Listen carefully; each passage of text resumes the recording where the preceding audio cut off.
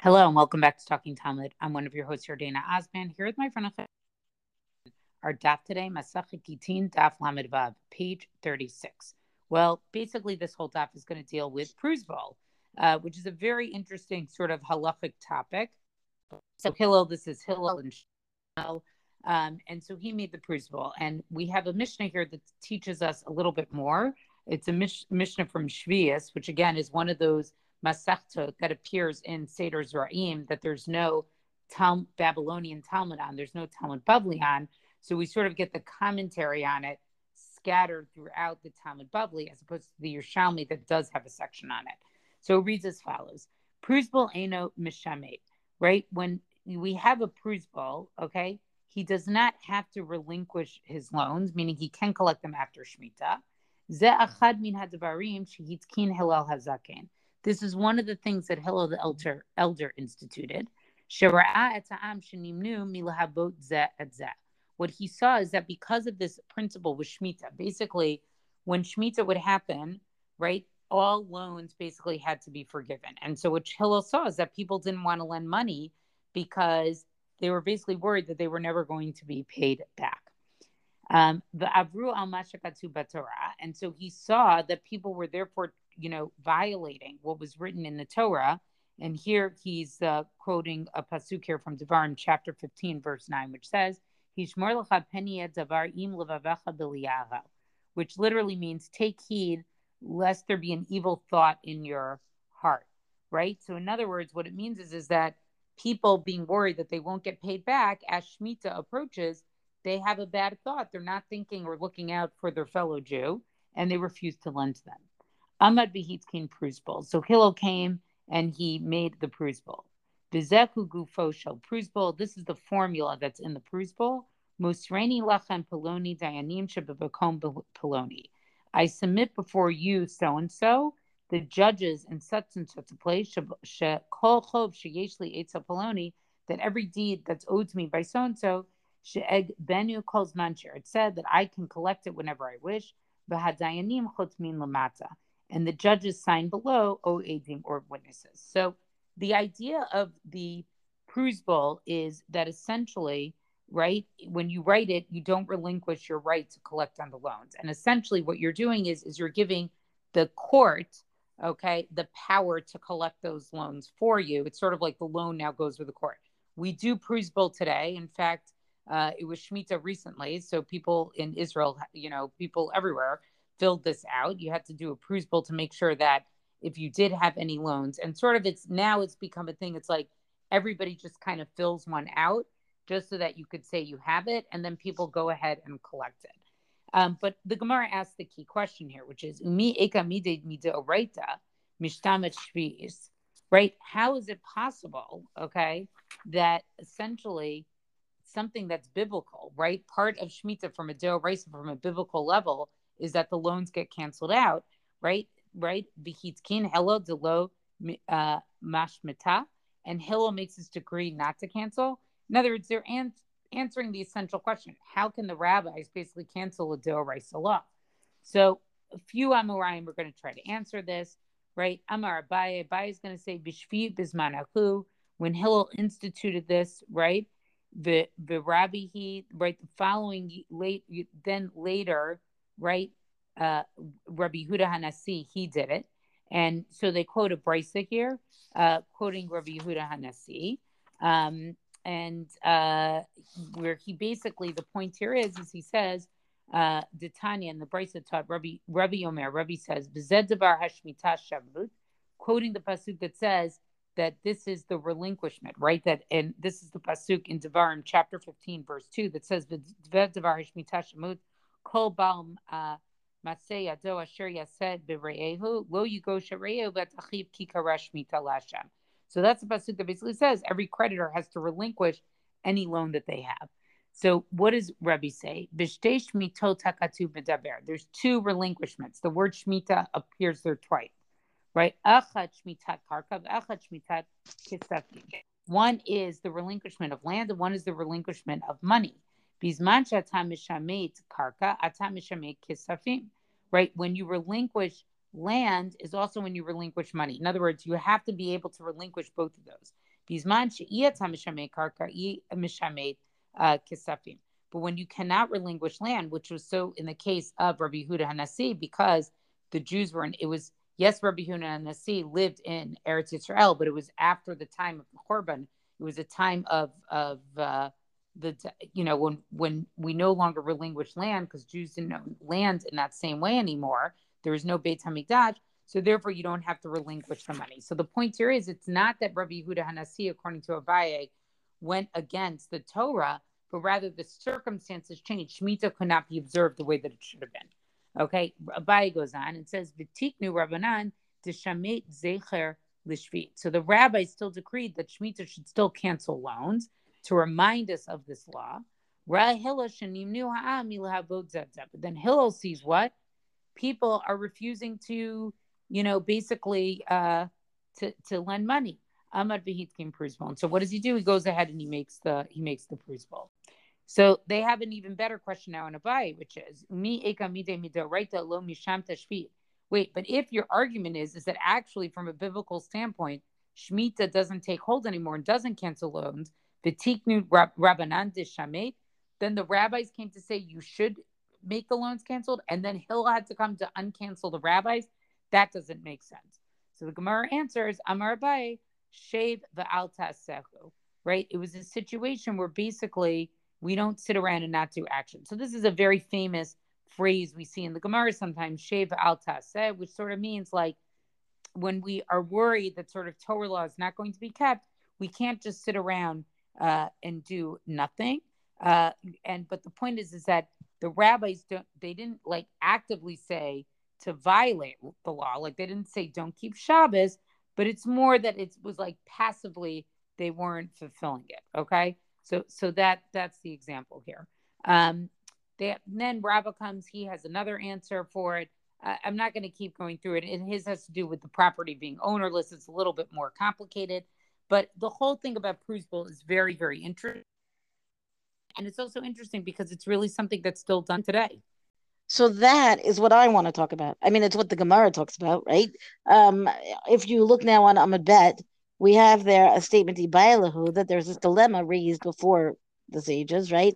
Kihit kin hillel Prozbul ledare itkin huditakin odilma ledare alma namitakin. Was it done? Did he institute this Prozbul for his generation, meaning just then, or for all generations to come? So you're saying, we do this still today. And of course we do, right? We do because we already know the end of this Gemara. We know the end of the determination of the halacha that, in fact, we're going to continue doing the Prozbul throughout the generations. It's still, I think, a little bit different. And it's a kind of thing that, I don't know, Yordana, did you ever sign a Prozbul when you weren't in Israel?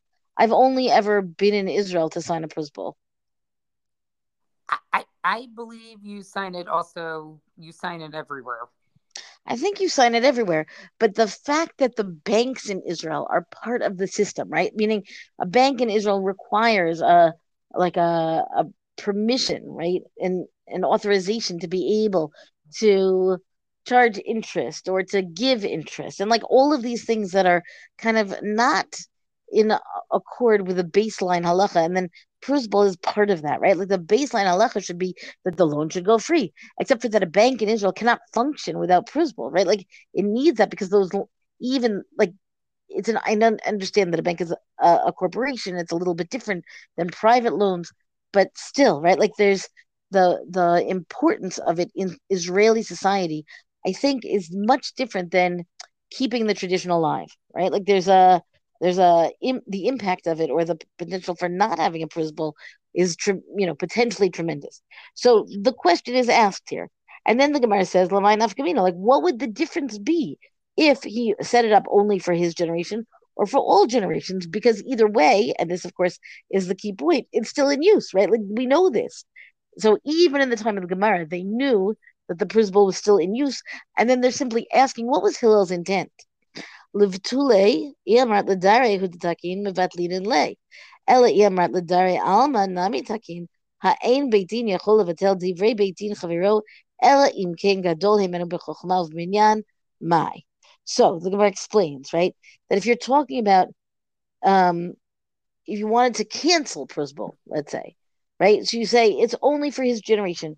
Then we can cancel it, meaning then there's no authority upholding it from the time of Hillel. It's not his authority that's established it.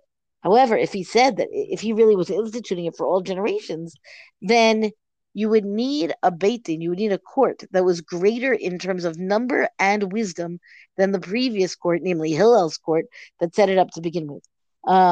Diligent Daf learners will remember this expression, this idea that you can only have you can only cancel a decree from one court if the next court to do the canceling is actually greater in stature and in meaning in acumen and also in number. I know it comes up in Megillah. I think we've seen it actually more than once, and if we haven't, we still will. Tashma the Amar Shmuel. Now Shmuel has a suggestion. Lo katvinan Prozbul ella ibavedina de sura ibavedina din harda'a. Shmuel says we write the Prozbul only in those courts of Surah or Nahar, because those were like the real, like the hefty Torah centers, right? And it wasn't something that was done in every little Beit Din, every little court all over. So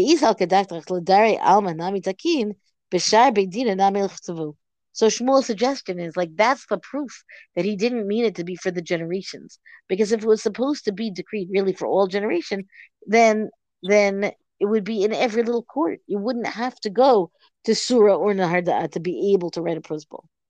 The Gemara doesn't like that. Dilma kitakin hillel l'dari alma kagon beidina didei or karav amik rav asi the alma of lafkuye lafkuye mamona of alakule alma lo. What happens? The Gemara says maybe when Hillel set up that Prozbul, he really did it for all the generations. And then only certain courts, like his court, or later Rav Ami and Ravasi, right?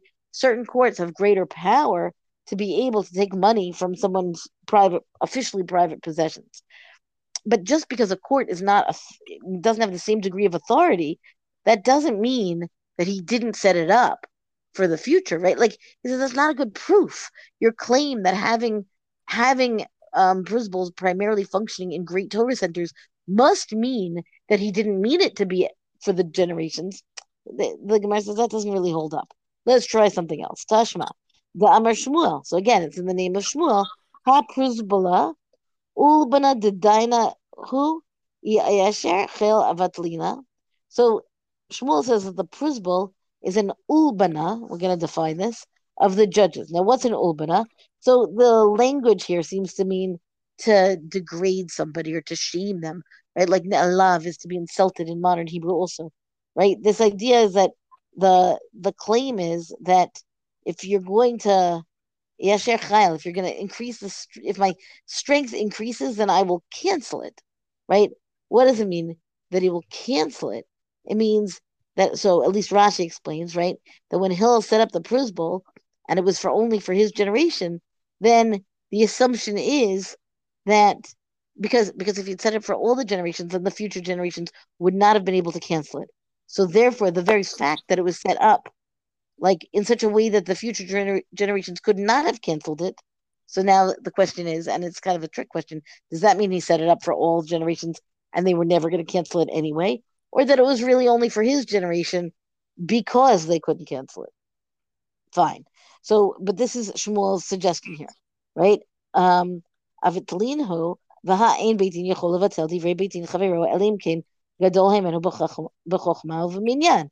Meaning again, how can it be that it's set up in such a way that the future generation will cancel the very institution of Prozbul when it doesn't have the greater strength to be able to do so?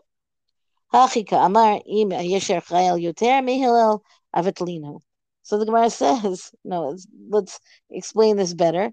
What he means is, if my strength increases, meaning if I get to be better, greater, more important, more skilled than Hillel, then I will cancel the Prozbul. So that's already like a very different kind of read, because it's not saying that it's not commenting on Hillel's decision at all anymore, but saying what would the next generation do.